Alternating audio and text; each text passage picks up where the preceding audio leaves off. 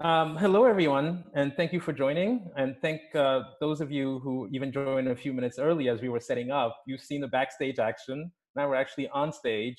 And this talk is about reinventing African art museums in changing times. So it's a wonderful opportunity for me to say what a great honor and pleasure it is for me to host this webinar for 154. I actually had a conversation on Zoom with Touria El Glaoui, the founder of 154, last month, and I said that I was a 154 evangelist and super fan because I've been to pretty much every 154 fair in London, New York, and Marrakesh since it started. And I always want to remind everyone how important it is to support 154 because of the way that Touria, Margot, and their team have been able to bring us together around the promise and the potential and the wonderful opportunity around contemporary African art. So again, it's wonderful to see so many people coming from all over the world. We're all virtually gathered to discuss, well, the excitement around contemporary African art, but specifically with a focus on cultural institutions, and in this case, museums and cultural centers. So without further ado, as we wait for Koyo Kuyo, who's going to be joining us shortly from Cape Town and the Zeitz MoCA Museum, I wanted to introduce Sonia Lawson, who is the founder and director of the Palais de Lomé in my hometown, Lomé, Togo. And so the museum's been open for about 6 months now, and I'll let Sonia in a minute tell you a little bit more about what she's doing. And we also have Karen Milbourne, who's a senior curator at the National Museum of African Art, which is one of the crown jewels of the wonderful Smithsonian Institution.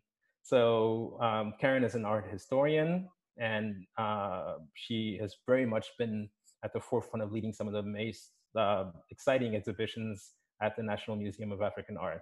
So perhaps as we get started, perhaps because I have to promote my hometown in Togo, because I don't get to talk about Togo as much as I'd like to, perhaps Sonia, you can tell us a little bit about the Palais de Lomé and what it is.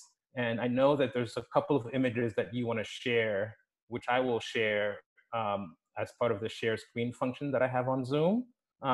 That's my privilege of being a moderator. I can just share things when I want to. So please tell us about the Palais de Lomé and let me know when you want me to share those two images that you sent me.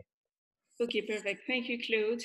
Yes, I'm very excited to present the Palais de Lomé. The Palais de Lomé was the former governor's palace in Togo, overlooking the Atlantic Ocean. So we are very lucky with a 26-acre park. And this former governor's palace was abandoned for 20 years and then transformed into an art and culture center. So what I want to say is that it's a statement for us because we use the symbol of colonization to present the Africa of today and even tomorrow. So we shift a symbol of oppression into something thanks to the creative talents of Africa. So it's a venue that is cross-disciplinary and wants to showcase really the creative talents in several fields, be it art, design, or biodiversity that I will speak later on about. So that's a brief presentation of the Palais de Lomé. And so, yes, and we have several exhibitions, but I think we will reverse on that later. So that's the brief presentation. Okay, I think the screen sharing function was temporarily disabled, so we'll get back to that as soon as Karen talks to us a little about your particular institution within the Smithsonian. Well, one of the things I think a lot of people don't realize, well, actually, again, first, let me say thank you to you, Claude, for moderating. This is wonderful. It's such a pleasure to be on screen with you, Sonia, and soon Koyo as well. One of the things I think a lot of folks don't realize about the Smithsonian is that we are not one museum, but 19 different museums, 9 research centers, and a zoo. We have locations on at least 3 different continents, and I believe roughly 7,000 employees. So it's the largest museum complex, of which the National Museum of African Art is just one part, although a part that I hold very dear and think is quite important. The museum itself also has a really I think, not well enough understood history, where it was formed before the Smithsonian as the Center for Cross-Cultural Understanding. So it seems really timely with what's happening right now to recognize that it was founded in 1964 as a response to the civil rights movement in the US. So the founding director had actually returned from being a foreign service officer in Germany, where he'd fallen in love with the arts from Gabon, from Benin, from Tanzania, and returned and saw what was going on, and that despite the incredible efforts of Howard University, of Hampton, of the Harman Foundation, that there wasn't enough attention being paid to the incredible accomplishments that had been coming from centuries from the African continent. And so he set out to create a museum in the home of the great diplomat, intellectual, and formerly enslaved laborer Frederick Douglass. So that's actually how we got our start. And it wasn't until 15 years later that we became part of the Smithsonian, and roughly 10 years after that, that we moved on to the National Mall, to our current location. And currently we are a museum dedicated to the arts of the entire African continent, from our collection ranges from the 11th century to contemporary commissions. So Karen, I have my sharing superpowers again, so I'm able to share the two images that you wanted the participants to see. But while I figure it out, I'm wondering why a white woman like you got interested in African art in this way, because I saw that you did your art history PhD at the University of Iowa. It doesn't get more Midwest than that. And now we're talking about Africa. So can you tell us the backstory while I share these images with everyone? Well, the obvious answer is, well, why not? But to get a little bit more specific than that, I should say that University of Iowa gave the first PhD in African art history in the United States back in the 60s. So Roy Sieber, who would go on to start the program at Indiana University, actually got his PhD out of Iowa. So I went there from New York City, where I was working at the Museum for African Art, because at the time it was the only program that had 4 African art historians teaching at one university. And most places, if they had anyone, only had one person. So it seemed pretty fantastic to have the opportunity to be able to learn from, multiple voices. So, and I should say that I've, as an adult, never done anything else. As an undergrad, I was a studio major and studied abroad at the University of Nigeria in Nsukka, and graduated with an independent major in African studies and studio art. And so this is, it's been my great privilege to have been able to work with the material and the artists that I love since I was a kid. I mean, I was, I think, 19, and Ella Natsui would let me sit in his studio while he was working. Obiora and Ada Udochukwu had a party one night where they did a slideshow so that I could see artworks by all of the artists who were passing through in Nsukka at the time. And, Sylvester Obechie was a student there at the time. I mean, or I guess he'd actually graduated his master's, but he was still in Nsukka. It was just an extraordinary time and an extraordinary place to be able to study. And when I came back, I graduated from Bryn Mawr College, and they were given an African art collection and they didn't have anyone to work with it. So as a college student, I was handed this collection and allowed to try and interpret it. So I did multiple exhibitions as an undergrad, and then went to work. Wonderful. I'm wondering if the screen share is working, because I think I'm able to pull up the first of your images. Can everybody see this image of the front of the museum? Yes, actually. Great. So, okay, wonderful. So what is that? Tell us about it, Karen. So actually that is the facade of the museum. So I thought that for people who have not yet had the opportunity to visit Washington, DC, which I hope, as many as possible will be able to. And for those who can't, we'll figure out better digital means of partnering globally. But our museum was actually built on the National Mall as a mirror to the Asian Art Museum, so that it's considered an international complex on the National Mall. So when you see that iconic vista from the Washington Monument to the Lincoln Memorial, the greenway that runs along the middle has most of the Smithsonian museums, or many of them, including ours. And because we were built at a time when no one was supposed to be taller than the Central Smithsonian Museum, which is called the Castle, our building is primarily underground. So what you see is this one-story plaza, but then it continues for 3 stories underground, and as I said, connects to the Asian Art Museum. And one of the things that I love is that we have been able to install Yinka Shonibari CBE's fabulous Wind Sculpture 7, which he actually designed especially for us. And for those of you who enjoy looking at FaceTime or Facebook Live videos, it's really remarkable to see the sculpture installed, because what you have to realize is that it's actually on our roof. So there was less than a meter of soil, and we had to actually block off Independence Avenue and get a crane and lift it into place. And it took roughly 2 years to figure out the engineering of how to get it in place with a mount that wouldn't freeze and that could withstand earthquakes and hurricanes. But it seems like such the appropriate symbol for a museum that honors the contributions of Africans globally. That here is a sculpture based on the sails of ships that connected the world, and pays tribute to the accomplishments of those who have traveled from the continent and contributed worldwide. Great. We also have these another image here, which is a little bit cropped, which is not ideal, but I guess we get the picture. So can you tell us a little bit about that image? So this is part of an exhibition and book.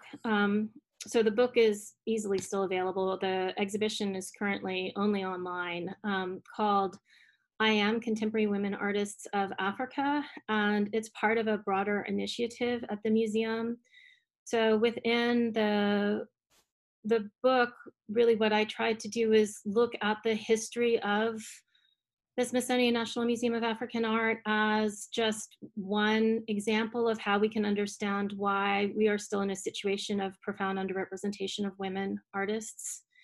So I did an assessment of our collection, I guess 6 years ago now, and at that time learned that even though we had been collecting what gets called modern and contemporary African art as a museum since 1966, we only had 11% of the named artists in our collection identified as women.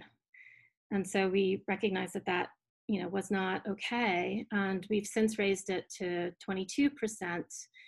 And so this book sort of traces that history of how collections get formed and how Africa's women artists have been identified or classified in groups through literature and exhibitions, and then tries to sort of provide a way of looking at and expanding on this topic.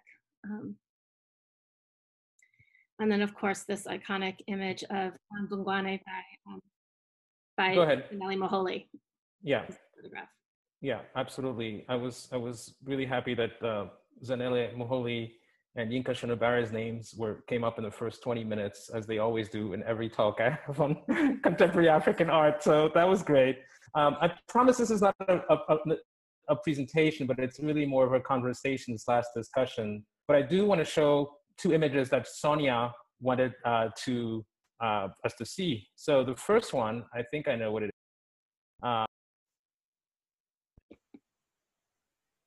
is. The cropping is a bit off, Sonia, but tell us a little bit. You take it away.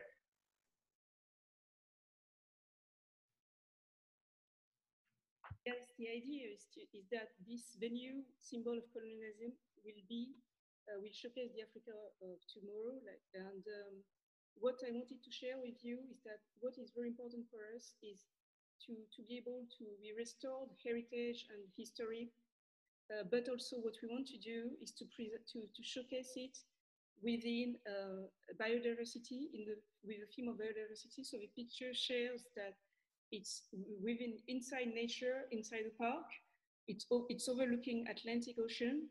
And so I just wanted for those of you who don't know the venue, to present it, to have an image of it, to present it briefly. You think the sound is not good? Oh, sorry. Yeah, it's okay now. It wasn't great, but it's okay now. Keep going. Okay, so yes, so that's the idea. And so the theme of we have several exhibitions with several themes. And what I like in what you said about Shoni Barre or Zainele is that for the time being, the contemporary artists are not very well known in Togo.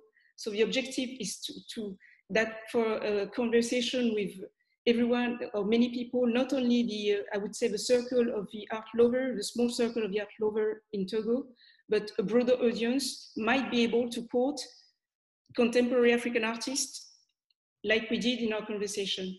So the objective here is also to bring these contemporary artists and art into an audience that has never been exposed to it for the majority of it. So it's, I hope one day that when we quote Yinka Shoni Barre or Zanele, it will be totally natural for them to say, yes, of course, we know their work.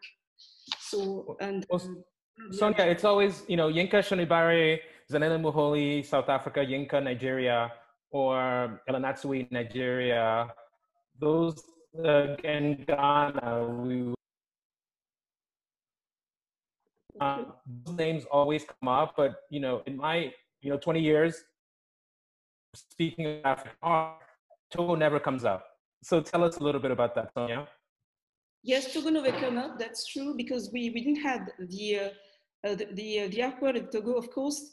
As like the rest of the continent, the country is bubbling with creativity, but it just didn't have the places and venues to be able to exhibit it, be it galleries. So we just have a few galleries, and we didn't have any cultural institution to be able to present the work of the artist. So it's the very first for us to have a place where the artist can be exhibited and the contemporary art can be exhibited as well.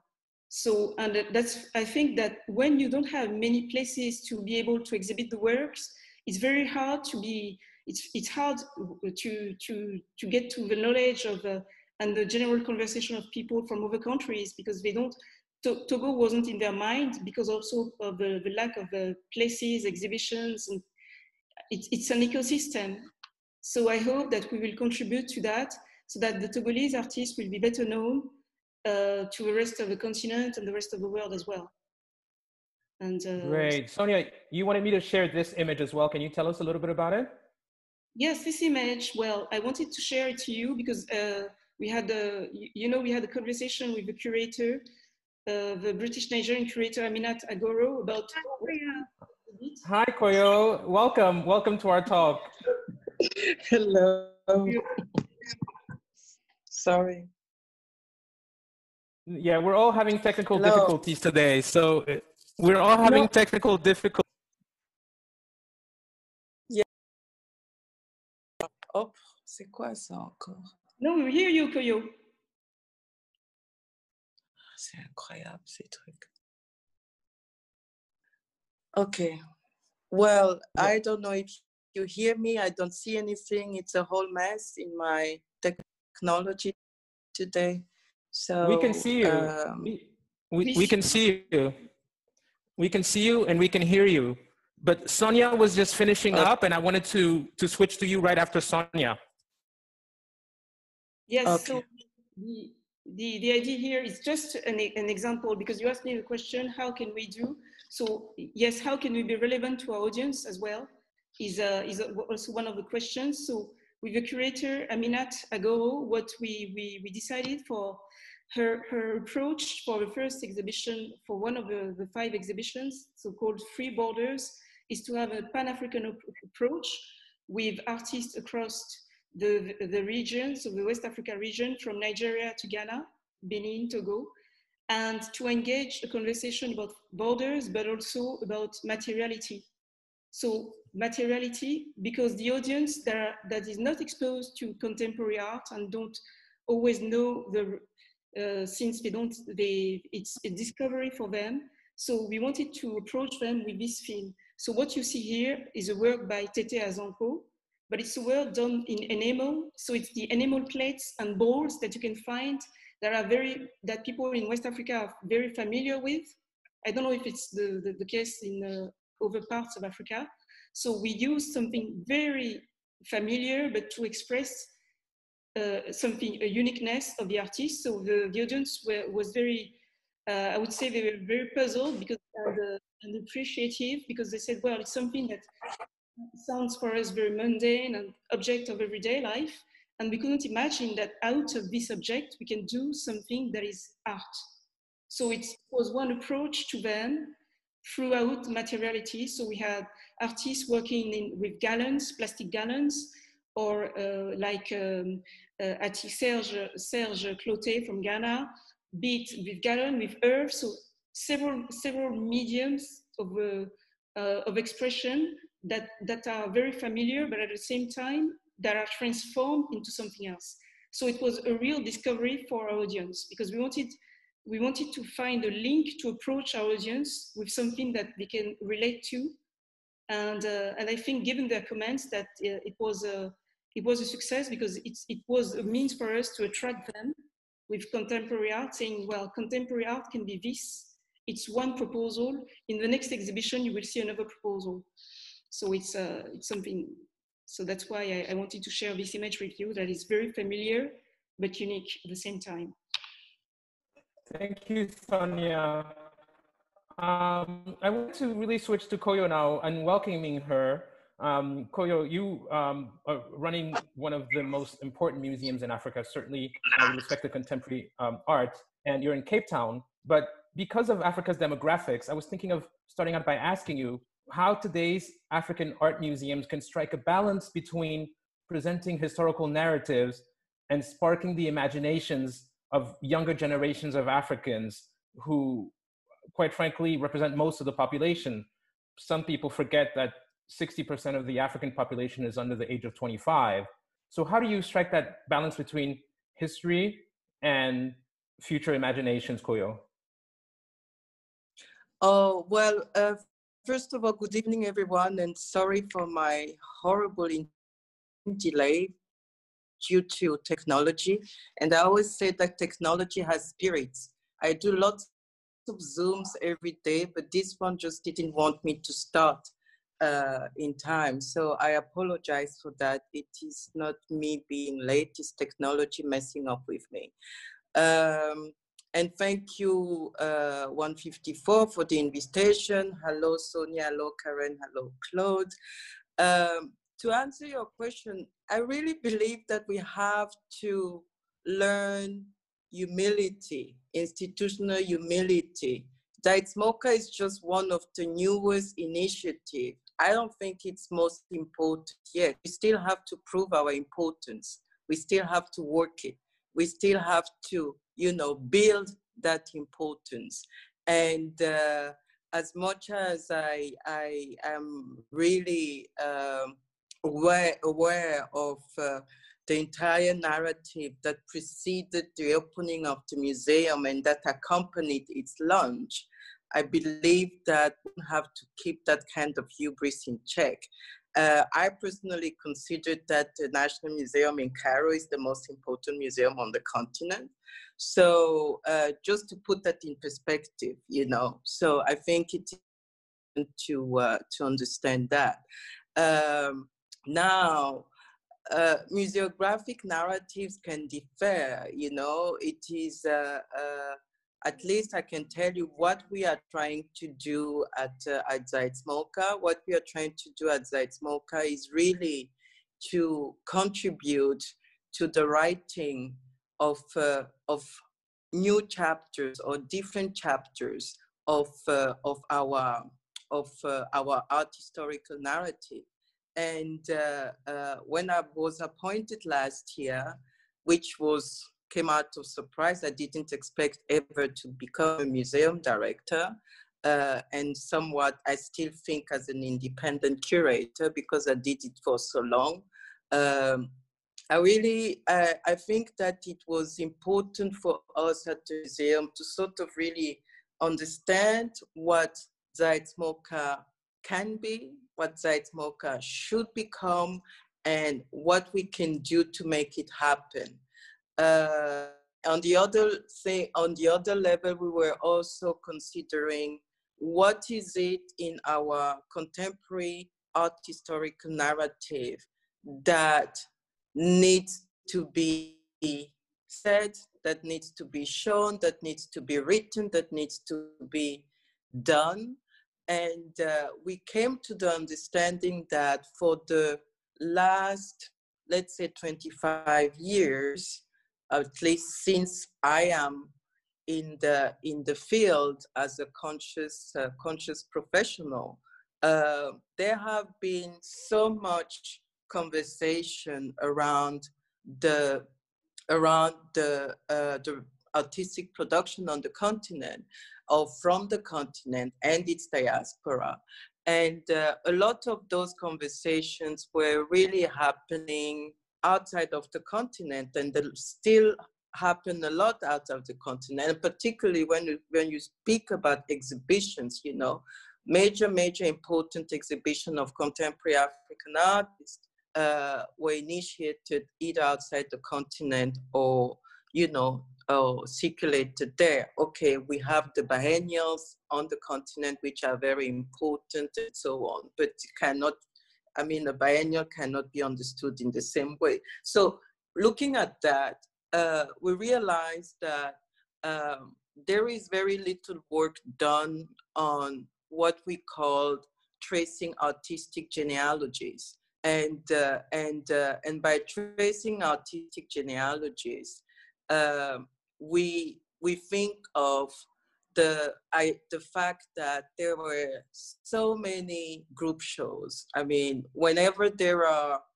is an exhibition of artists of the continent, it's in a group show most of the time. 9 out of 10 exhibitions were group shows. So we understood that there was as much as, we all love group shows in a way.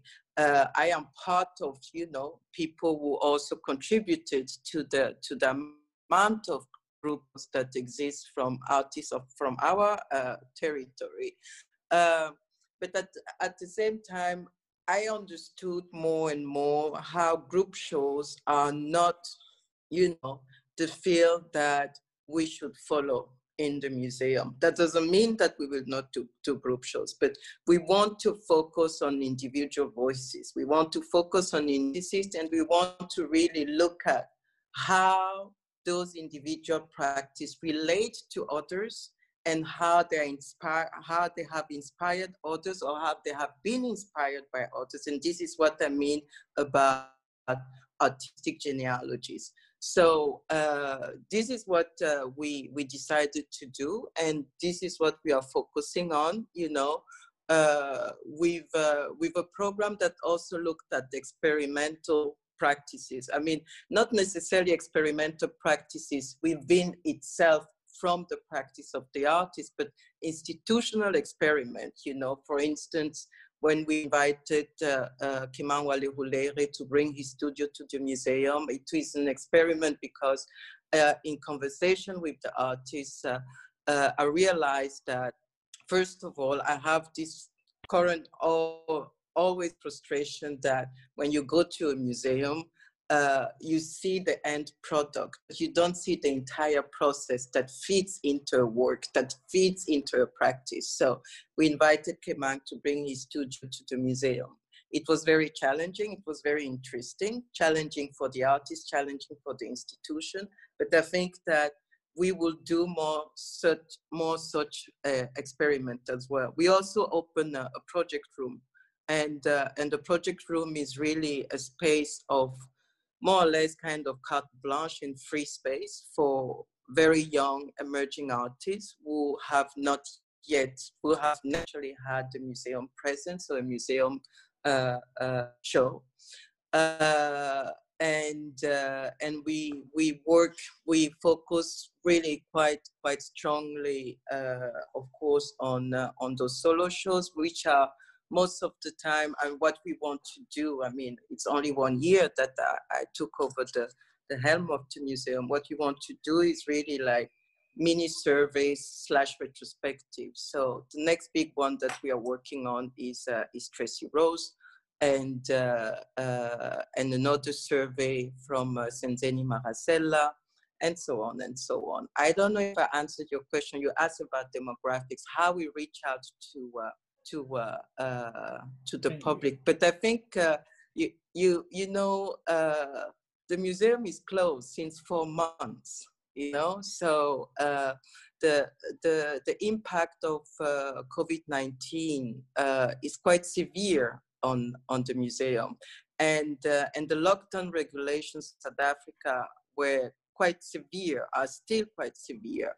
So we are now in lockdown level 3. We can legally reopen, but we will take our time, because we are sort of revisiting a lot of things, because we believe that this situation that we found ourselves in on a global scale is so seismic that we cannot just resume as business as usual. We need to sort of, how do you say, acknowledge that, and acknowledge that on many levels, on an institutional level, on the financial. We acknowledge it on the financial level anyway, because, you know, ticketing visitation is one part of the business model of the museum. And so if the museum closed since 4 months, so you can imagine what that means for the museum. So, but then that gave me the perfect opportunity to segue into my next question, which was, you know, with the museum being closed, there's also this kind of train of thought that we need to now incorporate digital technologies, right? Because there's a new generation, speaking of the word generation or genealogy, we could take it there, of African creatives who don't necessarily need to show their work physically within the confines of a museum. So when we speak about reinvention, this might be the perfect opportunity, don't you think, Koyo? I don't think so at all. Art still needs to be seen in a physical way, because it's part of emotion, it's part of physicality. You know, of course, the digital space is important, is a space where you can bridge a lot of things, but you can never, I don't know, maybe I'm old-fashioned for the matter. I don't think that you can replace the experience of seeing art in a physical, in a real way. And all whatever the digital platform or the digital space offers us, if the work is not specifically made and conceived for the digital space, for it to be really as embedding all the features and mechanisms of the digital space, I think it is still quite utopian to believe that you can replace the human and physical experience of seeing. And then, Sonia. Hello? Hello? Sonia, we're not hearing you, because I know that you wanted to speak about this, yes. Specifically because so many of the artists you work with don't even have a website. So it's not only about replacing, it's just what service can we offer the artist and our audience, and the newer audience as well. So what I think, for instance, for one of the exhibitions, Free Borders, with the curator, we noticed that many of the artists across the regions don't have any online presence, be it website, Instagram. So some of them don't have any online presence at all. So while the curator was working, she visited over 35 studios of artists across the region, so in 4 countries. And she realized that it was supposed to be a behind the scene and documentation for us, because out of 35, only 8 were selected for the exhibition. But we realized that we have information and documentation that we can share with the other people. So what was supposed to be just inside and behind the scenes, we wanted to share it to the other people, so that a broader audience can be exposed and discover the work of these artists. So it doesn't mean that you replace the visit and the pleasure of seeing an artwork in itself, and the emotion and the pleasure, but it's just to enlarge the audience and give them more audience, a wider audience than what we have usually. So I think it's something that can complete the experience of visit. It won't replace it because it's not the same experience, but it's just something that can complete it. So for the time being, what we will do is that, oh, you don't hear me? I don't know. Here is it better? Yeah, it's slightly better. Keep going. So yes, no, because someone sent the message. So yes, so I think digital is also a means to support the artists and support their exposure and broaden their audience. So it will help them as well. So that's how I see it, and that's how we see it. So the digital is also a way for us to see and exhibit the behind the scenes of an exhibition, how it works, how it's organized. So yes, that's how we think it's useful. I have a well, question. I really, yeah, can I say something? Go ahead, I really believe that, you know, we tend to think of either or, I mean, the digital is a support, and particularly now that we cannot physically gather, and that all gathering activities are restricted, that mobility is compromised for, I believe, the next 1 or 2 years, that of course the digital space is a space where you can bridge certain gaps, but I am very much, and I am adamant about it, against this idea of, you know, that we can just move everything to the digital. I think, and particularly when you consider art as a social science, the way I consider art as a social science, and that kind of human and physical practice that is embedded in many artistic practices that we deal with. So I think that even the younger generation, because when you're suggesting that the younger generation, so to speak, is so digital, and that they have no sense or no experience or no habit of, you know, having in human interaction or physical interaction with art, we have to teach them, you know. I think that it is very important to remind ourselves that art is a human science, is a social science that demands this physicality, at least the many practices that are still practiced today. Yes, physicality, materiality, it's a place, when you go to an institution, it's also a place of gathering where you can share and go with friends. So it's also a place of gathering and experience, experimentation. So for that, I fully agree with you. It's just that I think digital can bring something else, but it won't replace, it's just, it adds another flavor. For instance, you know, Claude, where you're asking about the younger audience, what we began to do at the Palais de Lomé was to have storytellers. What is called, for instance, in Senegal, we have a strong tradition in West Africa of storytelling. In Senegal, we call it griot. In Togo, we have very good storytellers, people, also comedians, actors, and they were visiting the exhibitions with them. And of course, what they express, when you're a storyteller, you can sing, you dance, you speak, but in another way. Of course, what you add as experience is totally different from a single video or picture that you can see online. And this we miss. But it's just that online can reach another audience. And I think the question of audience is very important. And through online, you can have later, you can want to visit the venue because you've seen images that you liked online. And I'm speaking not only about the audience that is abroad, but even the local audience. The local audience, their curiosity, they're curious about the place because they've seen some pictures of it, pictures of exhibitions, pictures of the place. So I think it's good, it completes both of them. Of course, nothing will replace the physical presence. I wanted to maybe ask Karen, since you're on a different continent, you're in Washington, D.C., the nation's capital, and you have a different set of challenges. Of course, the institution is still closed, but you also have to deal with the complexities of working with a Pan-African collection that ranges from the 11th century to even contemporary commissions. So how do you bring it all together in a physical and digital space? Well, I'd like to echo the words of Koyo and just saying that with all things, I think museums need to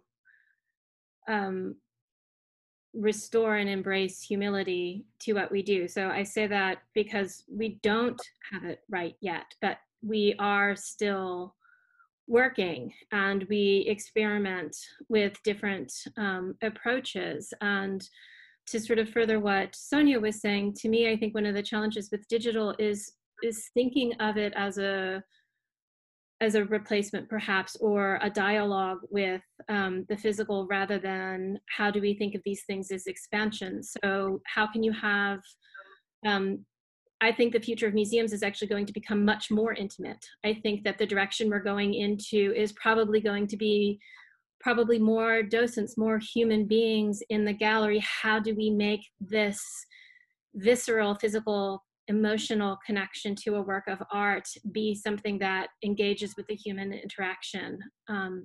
But then for those who don't have the ability to get into that building, what is it that you can do that is different? You can't just put a picture of something online and expect it to serve the same function. What can you do with an online platform that maybe would be interfering in the gallery?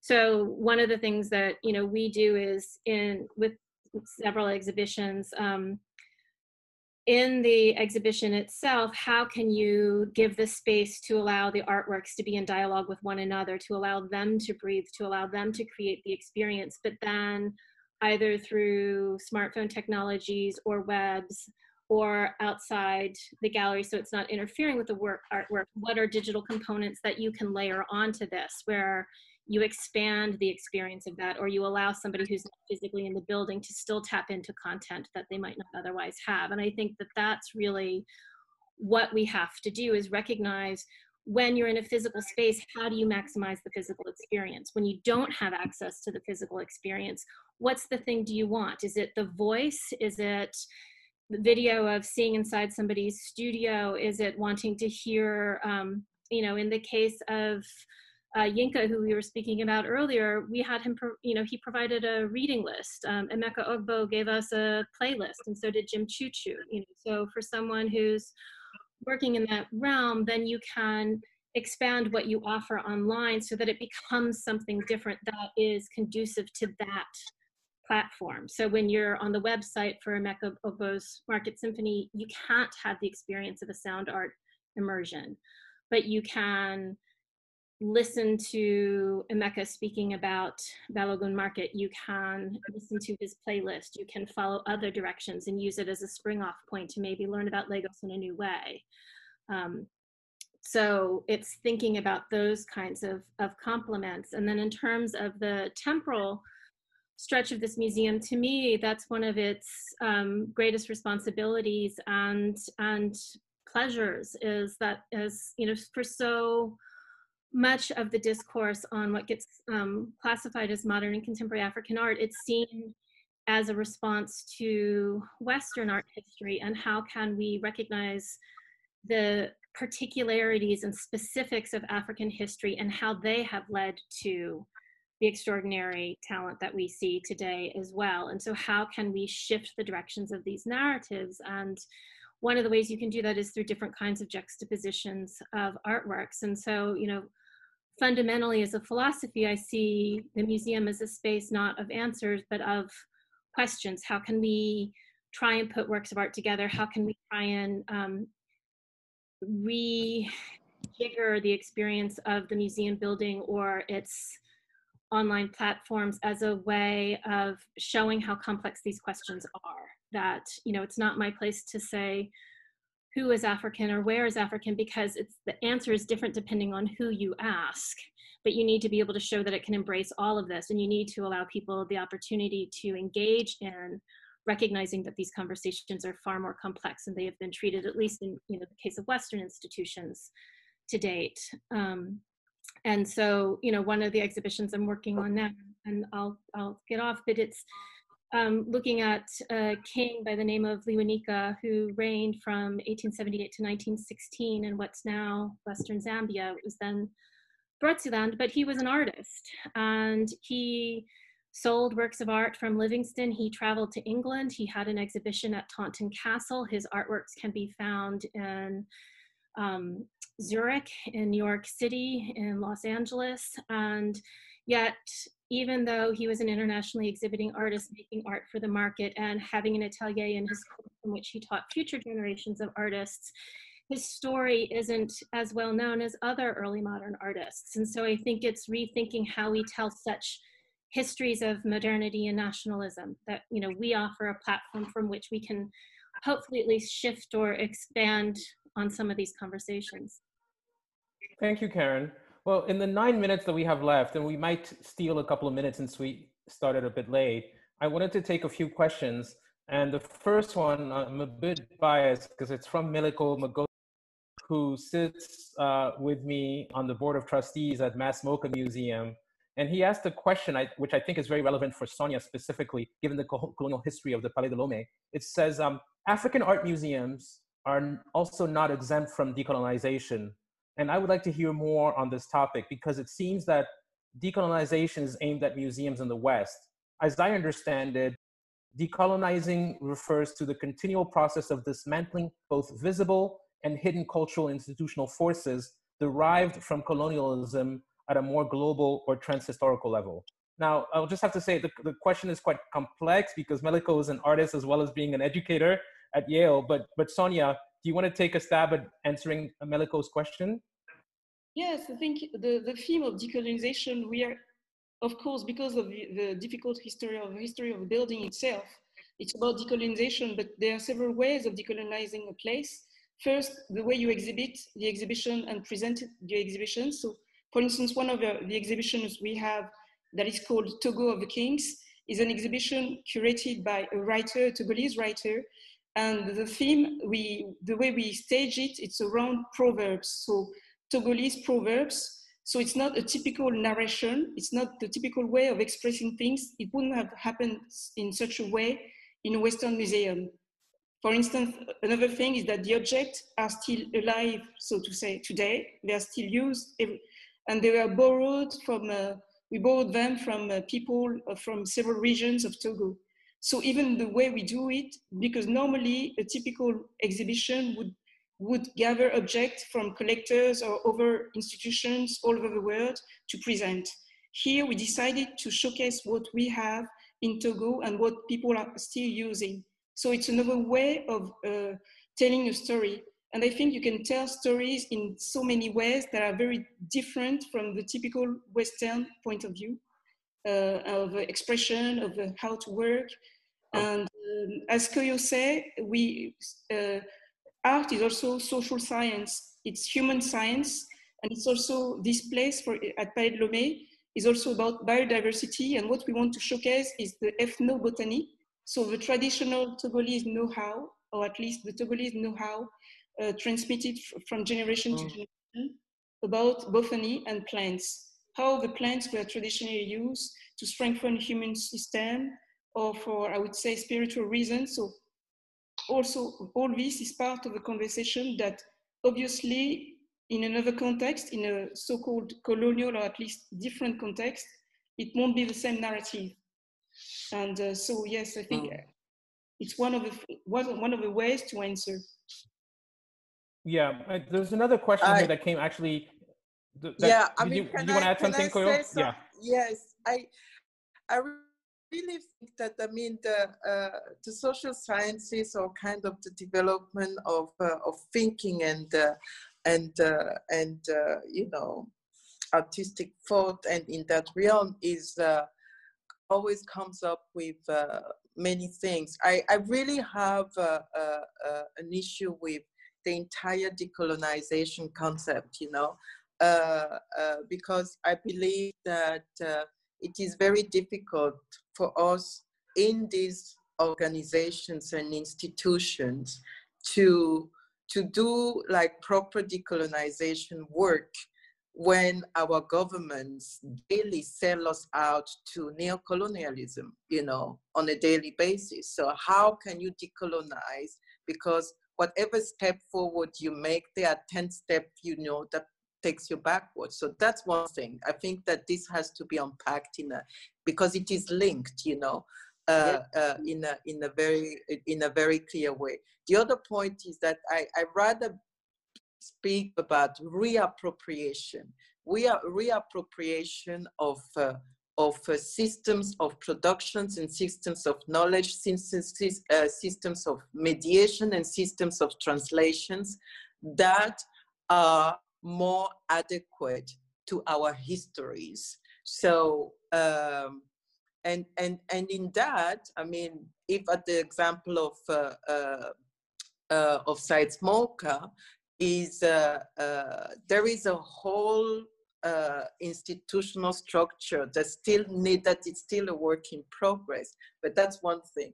But in our exhibition schedule and knowledge production program, because most of our exhibition are also coming with substantial graphs, we pay very close attention to the narrative and the knowledge that we produce that is endogamic, if you want, you know, or endogenous, and this is how we try to participate in a writing of self, or in the writing of ourselves that really reflects the ideas and the systems that we have developed. So I really rather speak about reclaim of our knowledges, because we have been raped so many times and we continue to be raped somehow. So we need that space, or we need to create those spaces, and the museum can be a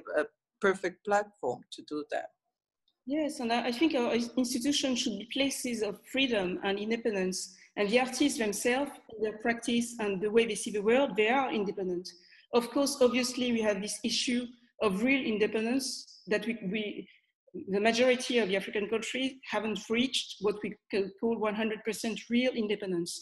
But I think that we have spaces of independence and spaces of way to think in another manner. And the museums, the institutions are places where you can propose something else and tell another story. Tell a story that is very different from what the media or other means show about Africa. Well, Sonia, yeah, there's a related question that came in. This is probably, unfortunately, going to be our last question. I wish we had more time. But the question, which is related to all three of you actually, is do you have some sorts of collaborative practices or some tools to coordinate shows, resources, staff, etc.? Is there a kind of network of African museums? And this is being asked especially for museums located on the African continent, but I think it'd be important for Karen to weigh in as well. So perhaps you and Koyo can start, and Karen could have the last word. Well, you know, Koyo used an expression that I really like a few weeks ago, is radical solidarity. So I hope we will have this solidarity and partnership between our institutions to be able to produce something out of it, be it exhibition, curatorial, exchange of knowledge, practices, I don't know. It's quite opened. Koyo, do you see the beginning of definitely. network? I mean, you know, my entire work in this field has always been about opening arms and opening doors. So I will continue the same thing at Said Smoker, and also I also believe that it is very important for our field on the continent to really develop those exchanges. But at the same time, you know, I really have to stay very realistic. It's a matter of possibilities. It's a matter of means, you know, and we have to look at a post-COVID environment that would be fundamentally different, but holding each other's hand. And I think, I mean, radical solidarity it begins just by thinking well, You know, it's not necessary. Of course, actions and, you know, programs and collaborations are important, but just thinking well, just, you know, take consideration of your neighbor, of your colleague in the other country. For instance, we are running these head-to-head conversations since I started them in April. It is a form of radical solidarity, talking to my colleagues in the field, discussing different matters. So yes, definitely, we want to share exhibitions, we want to share knowledge, we want to share staff, and we will.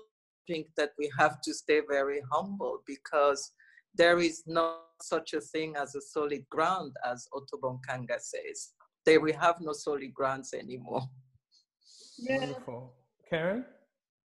And I must admit that, thank you, Koyo. She's been very supporting. She has very nice words. And I've received messages at the opening of the Palais. I received very positive and supportive messages from people in Ethiopia, Botswana. They said, they just send messages to say, well, you're very happy that something, that an institution happens in Africa, and we wish you all the best. And it was very surprising for me and very heartwarming, I would say, to receive such positive messages from many parts of Africa that I wouldn't have thought of initially. Go Togo, go Togo. Karen, what's your last word? Well, everything everyone said, but to this I would add that, you know, part of what dialogue needs to look like in the restructuring of museums is also how we create our content, and that I think the model of the museum authority is what needs to go, and, you know, how are exhibitions created in communication with the artist, you know, working with artist knowledge. How do you, where the artist isn't in a position to be able to speak for themselves, how are you working with communities to rethink the manner in which presentation takes place and knowledge is shared and distributed?